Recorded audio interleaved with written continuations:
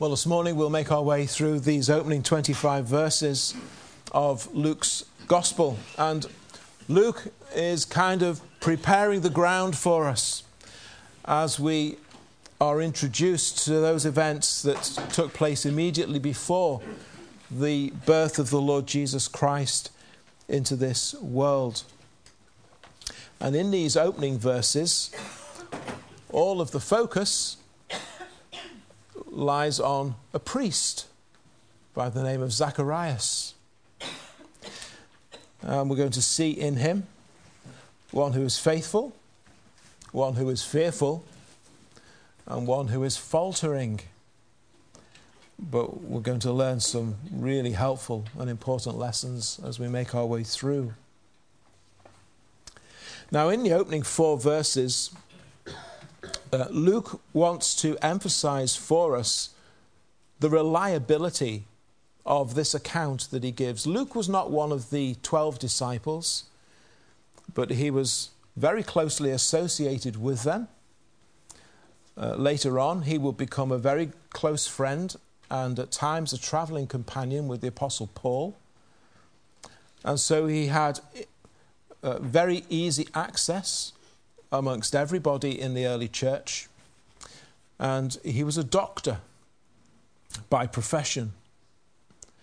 And he tells us that he has meticulously researched and then laid out in an orderly fashion all of the things that those early believers believed in concerning the Lord Jesus Christ.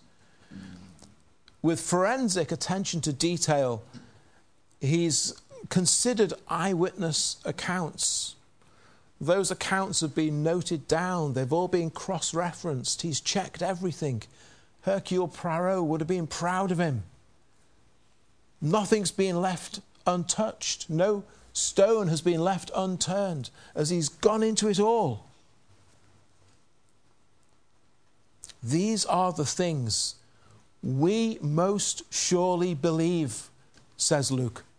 You get the impression that at the end of his endeavours, he's even more convinced of what he believes and why he believes it, not less. And his goal in writing is that his friend Theophilus, along with everybody else, might be equally convinced.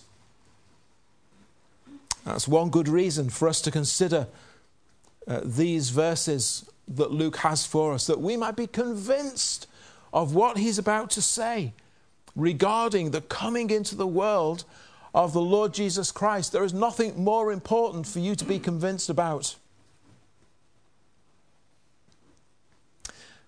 And that's why we're using this section of God's Word over these next few weeks as Christmas approaches. And this attention to detail that Luke has, it can all be seen even in how this priest Zacharias is introduced to us. There's some very precise information given so that no one can be mistaken about who he's talking about and when these things took place. It's important to remember anyone who was reading this account when it was first produced, they'd have been able to go into Jerusalem and check out all of these facts for themselves. All the people were still there. All the records were still there. Luke places this event in history for us. It's at the time when Herod the Great is king. Herod was the king in Judea between the years 37 and 4 BC, so just before Christ was born. And Zacharias is this priest. We don't know an awful lot about him, but we do know that he's married to this lady, and she actually is a descendant of the most priestly line, Aaron. Elizabeth is a direct descendant of the brother of Moses. That's quite a family tree.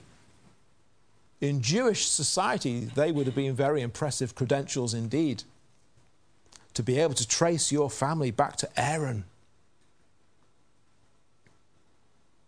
At the same time, to the casual observer, perhaps there's nothing notable about Zacharias particularly. He's just a certain priest. It's been estimated that at this point in Israel's history, there may well have been as many as 18,000 priests serving across the land, in towns, in synagogues, as well as in Jerusalem.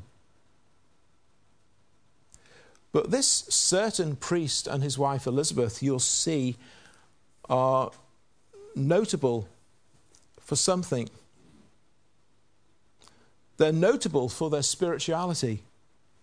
They're notable for their godliness.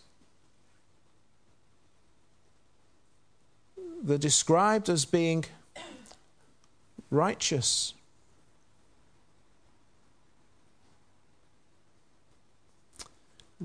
Righteous before God, verse 6, walking in all the commandments and ordinances of the Lord, blameless. Now, what is Luke suggesting here as he writes about this couple? Well, he's not suggesting that they had no sin. What it does point to, this language that he uses of them in verse 6, is two things in particular. First of all, they had a very real and active faith in God.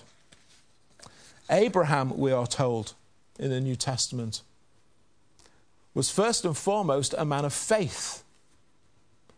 And it was his faith that was accounted to him as righteousness. And so when we read that they were both righteous before God, we can say with certainty that this was a couple who had a very real, living, active faith in God. And as far as anyone could ever tell, walking in all the commandments and ordinances of the Lord blameless, as far as anyone could ever tell, they both lived as upright a life before God as you could hope for anyone to live. They live sanctified lives. They had a good testimony concerning everything that they believed. They were faithful to God, they were obedient to his word, and there were no apparent contradictions or hypocrisies in them that anyone could ever see. Just to be able to say that is a real sign of God's grace upon them. Could people say that of you?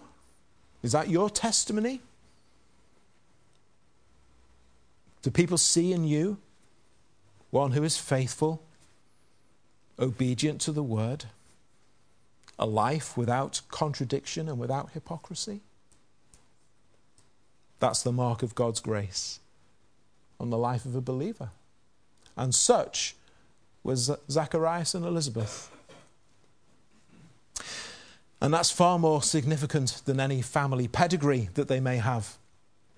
Might have impressed their Jewish friends, but the spiritual heart of this man and woman was much more what God was pleased with about this couple and what he was interested in to see.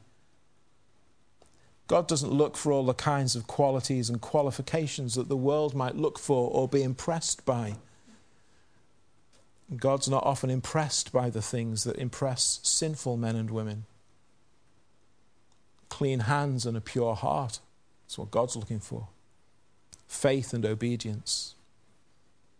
And yet, even as Christians, we can sometimes be quick to forget that. And we're told that this faithful and elderly couple had one great sadness which they shared. They had no children. And now, in their old age, they would never have any hope of having a child.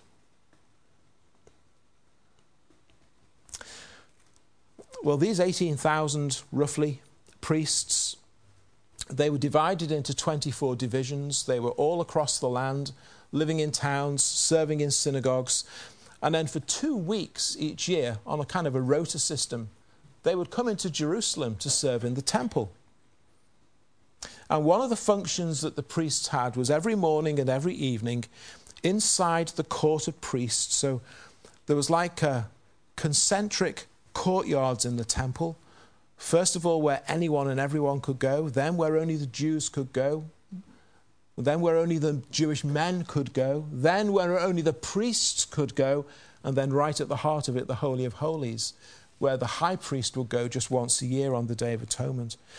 And so while they were serving in the temple, inside this court of the priests, where only the priests would go, there was an altar of sacrifice, and there was a large bowl, and into that bowl coals from the altar would be placed, and incense sprinkled on top of the hot coals as an offering to God.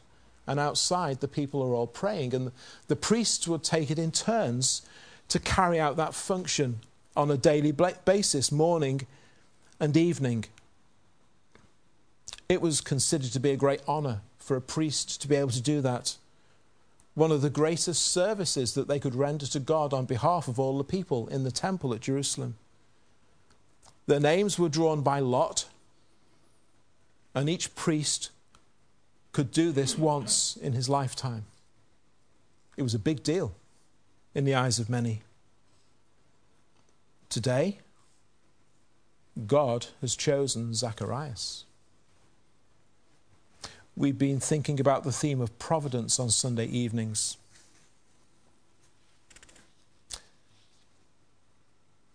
Well, on this particular day, it was Zacharias' turn on his rota to serve in the temple in Jerusalem. But not only that, in the drawing of lots, where many would say it is literally the luck of the draw, but more is taking place here. God, you see, has a remarkable purpose for this childless couple. And at just the right time, as it's the turn of Zacharias to serve in the temple, and of all the lots to be drawn, it's his lot that's drawn. God in heaven has his angel waiting, and he's about to send him into the temple. And so Zacharias goes in, and he prepares to fulfill this duty that's upon him, placing the incense upon the hot coals, all the people praying outside. He's God's man, in God's place, in God's time, and the angel arrives. And then the countenance of Zacharias changes from verse 11 as this angel appears in front of him. There's only Zacharias there. Everyone else is outside. It's just Zacharias and the angel. Well, in the sense of God bringing revelation to his people through the mouths of his prophets, there's been 400 years of silence in Israel at this point. God's not spoken. His voice hasn't been heard through a prophet since the time of Malachi.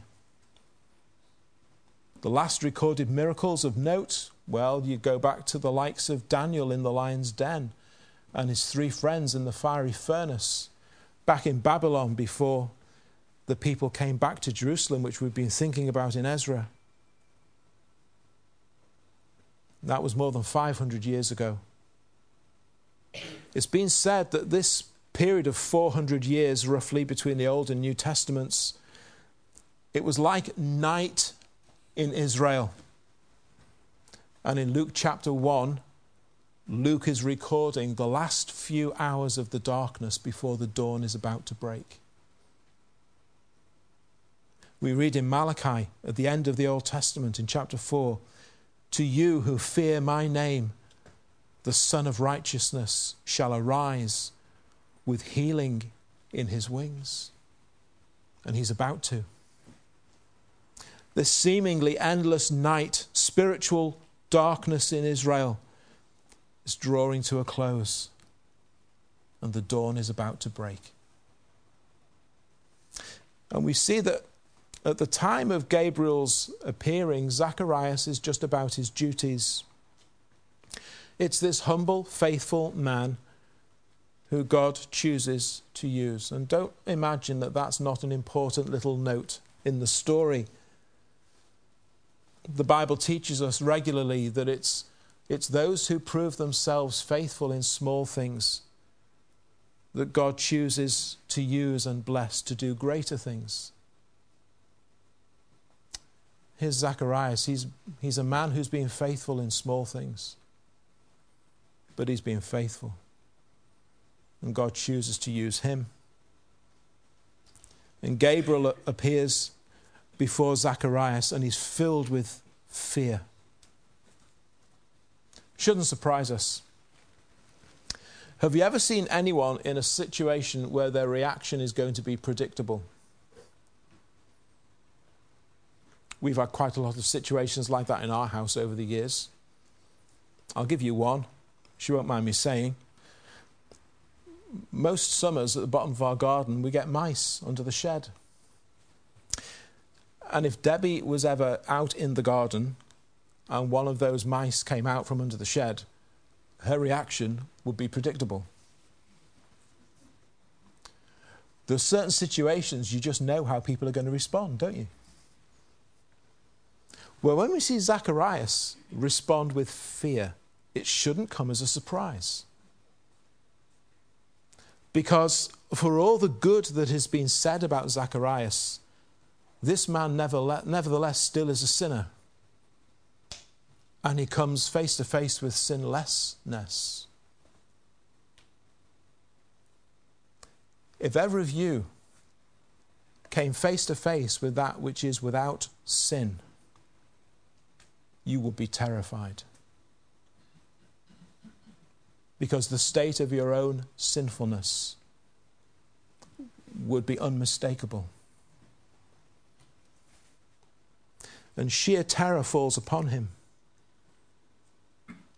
Sheer terror falls upon men and women whenever they come face to face with holiness. And so the angel's opening words are familiar. You find them throughout the Bible. Whenever God's messengers appears, don't be afraid. Don't be afraid. Because actually a sinner has every reason to be afraid before God. But don't be afraid. Because the angel comes from a God who is kind and merciful and compassionate and good. And has a message of good news for sinful men and women. Don't be afraid, Zacharias. As sinners, we have good reason to be afraid of God, but he comes to us with good news. Good news of great joy, and his desire is that we would be at peace with him and know that peace that only he can bring. That's what Christmas is all about. That's going to be the message that the angels will repeat to the shepherds in the field, as all the focus falls upon Christ coming into the world. Well, God has something wonderfully good in store for Zacharias and Elizabeth. And it's going to set in motion God's purpose in bringing something even better into the world. I wonder how many times they prayed for a child. How many tears has Elizabeth shed?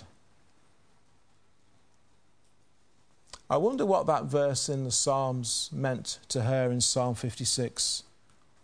All her tears in God's bottle, written in his book. Not a single one of them has been missed by God. He's known every single one of them. Well, not only does Elizabeth have a lifelong medical problem that's prevented her from having children, but she's too old now anyway. Double the problem for God to overcome. And you see, sometimes it's when the situation seems impossible. Sometimes it's when God surely has left it too late. Then it is that God moves to answer prayer. Just when you thought, now is the time to give up. Just when you thought, now is the time to stop praying. Then it is that God answers prayer. We need to note that lesson well and never cease in prayer. And this glorious message that comes from Gabriel is that they're to have a son. And they must call him John.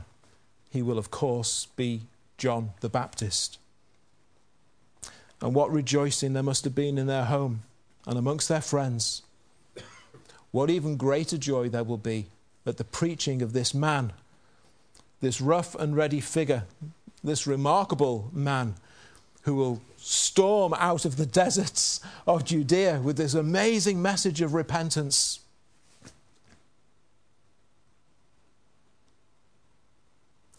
And this man, John, he will preach.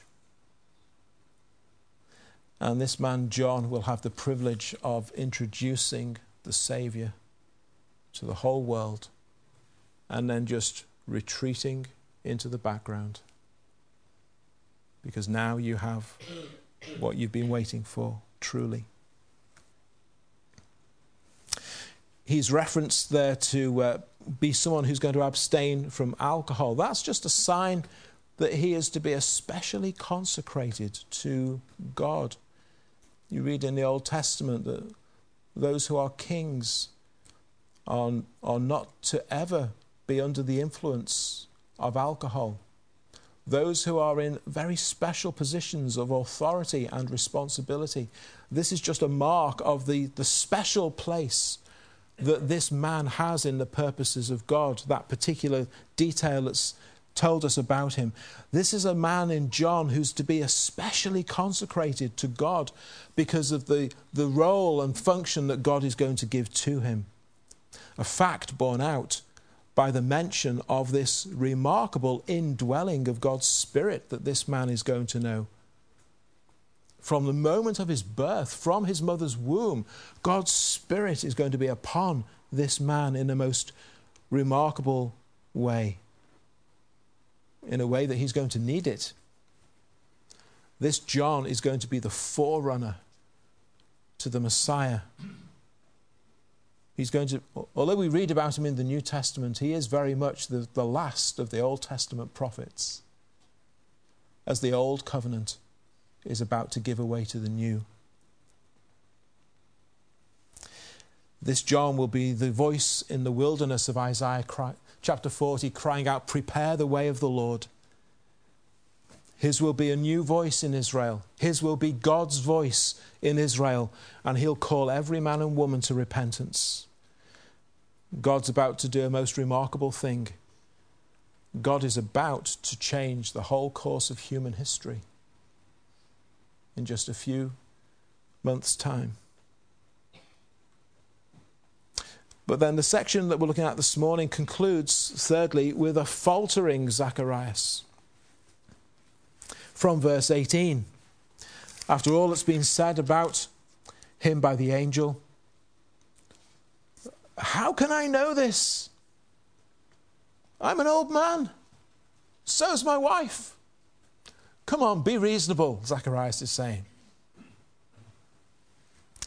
And perhaps it seems strange that Zacharias should struggle to believe what he's being told. You might imagine that being confronted by an angel would automatically and immediately only strengthen his faith.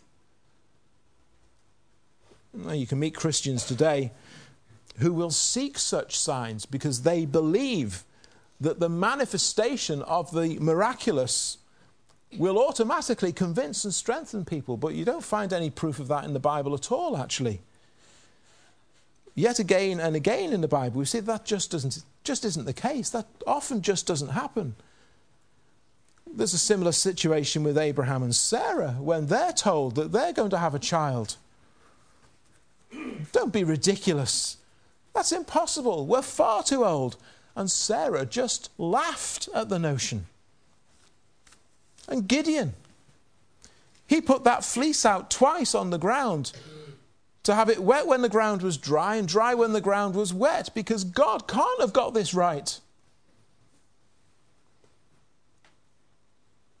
And the faith of Zacharias falters a little at this point, even though it's the very thing that he and Elizabeth have been desperate for, even though it's the very thing that he and Elizabeth have been praying for.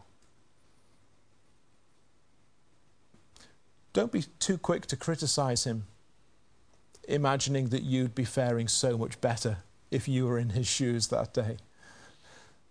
I think we'd all be like Zacharias. Gabriel's response probably is not that surprising, but Zacharias, I'm Gabriel. This is God's, well, how could we call Gabriel? Well, kind of God's messenger in chief from all the angels. And listen to what he says. I've come from the very presence of God in order to give you this news. What an amazing thing that is. What a remarkable thing it is that God is doing. Here is this messenger who's come from the very side of God to speak to this man. God is about to do a remarkable thing in the world.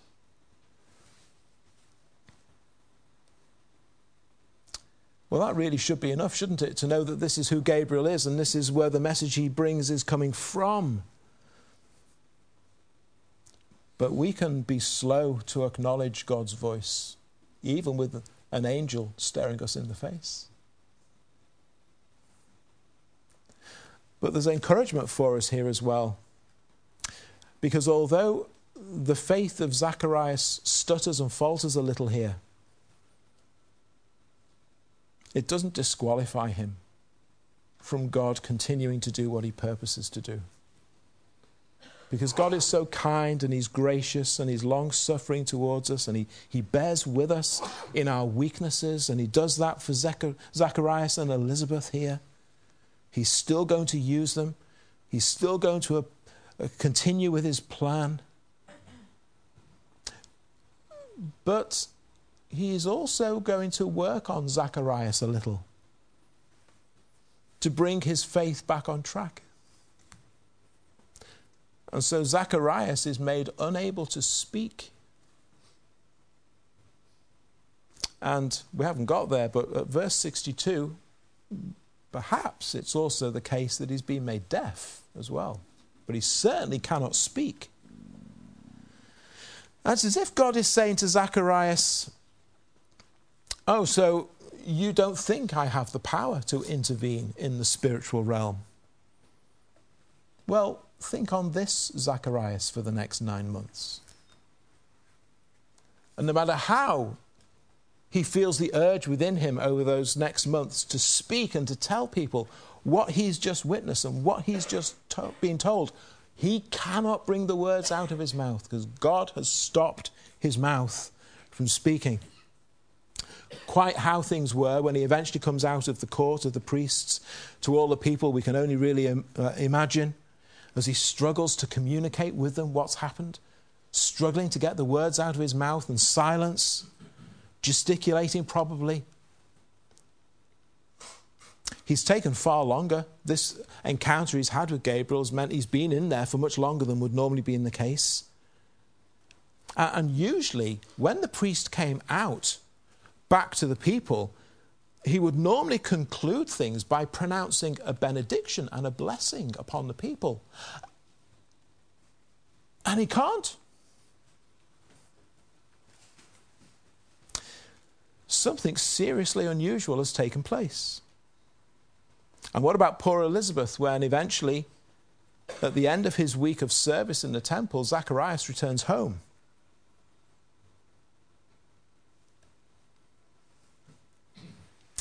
You just imagine him laboriously trying to write things down to explain to her what he's just seen, what he's just been told, what it is that God has just said that he will do, and what power it is that God displays as Elizabeth does conceive and she acknowledges the Lord's kindness.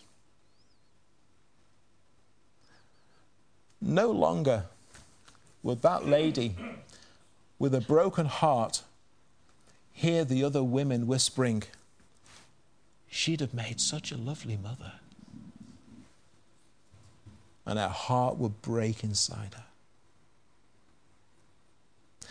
No more would she be looked down upon by some, because for some, for her not to have provided a son and an heir for her husband, what a disgraceful thing that is. What's she done? What's in her background? What's the sin she's committed? What's that God has done this to her?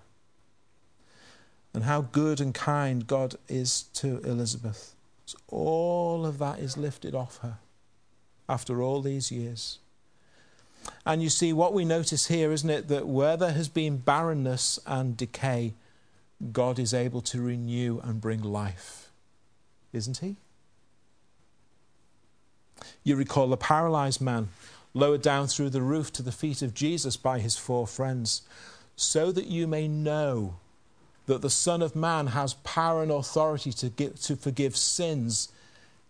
Get up off your bed, stand on your feet, pick your bed up and walk.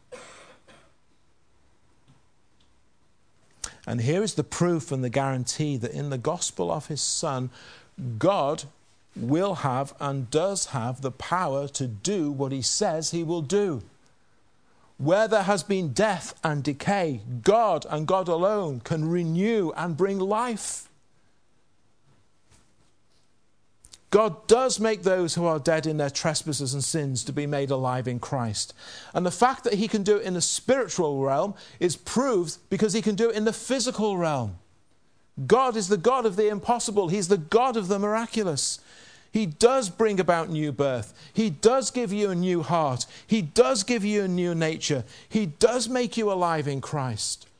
And the proof is found everywhere on the page of the Bible that he has the power and authority to do this. As Christ did rise from the grave, so shall we. As he lives forever in a resurrection body, so shall we.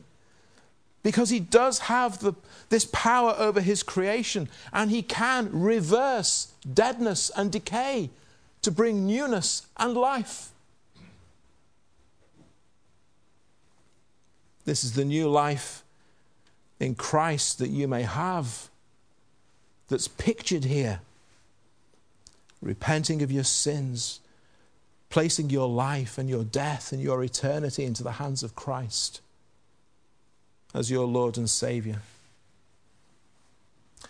This long night of darkness in Israel is almost over.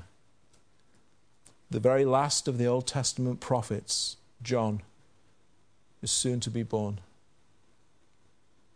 All of John's predecessors have spoken of God's promise of redemption. They've spoken of a salvation which God himself will provide and secure for his people. Of an anointed king who will live and reign forever. And now the dawn is about to break. John would not only speak of the Messiah, with his own eyes he would see him, and with his own finger he would point to Jesus, this carpenter's son from Nazareth. Look, look, the Lamb of God, come to take away the sins of the world. The Saviour is here. Will you receive him?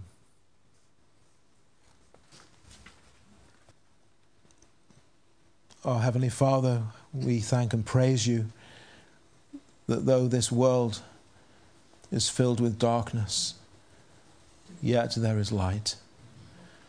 That light is the Lord Jesus Christ, come into the world, that in and through him we may also be partakers in that light, and in him receive his life.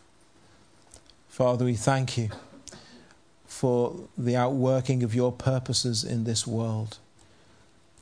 We thank and praise you, our God, for all that we can see of your goodness towards us in the coming of the Saviour. And in this Christmas season, O Lord, may our hearts be fixed upon Christ, that we might rejoice in all that we now have in him, and of your great love that has been demonstrated to the whole world in the one who would die in our place for our sins. And so, Lord, help us, we pray, to think much of Christ and to glorify him in our lives day by day. Hear us, we ask, O Lord. We pray in his precious name. Amen.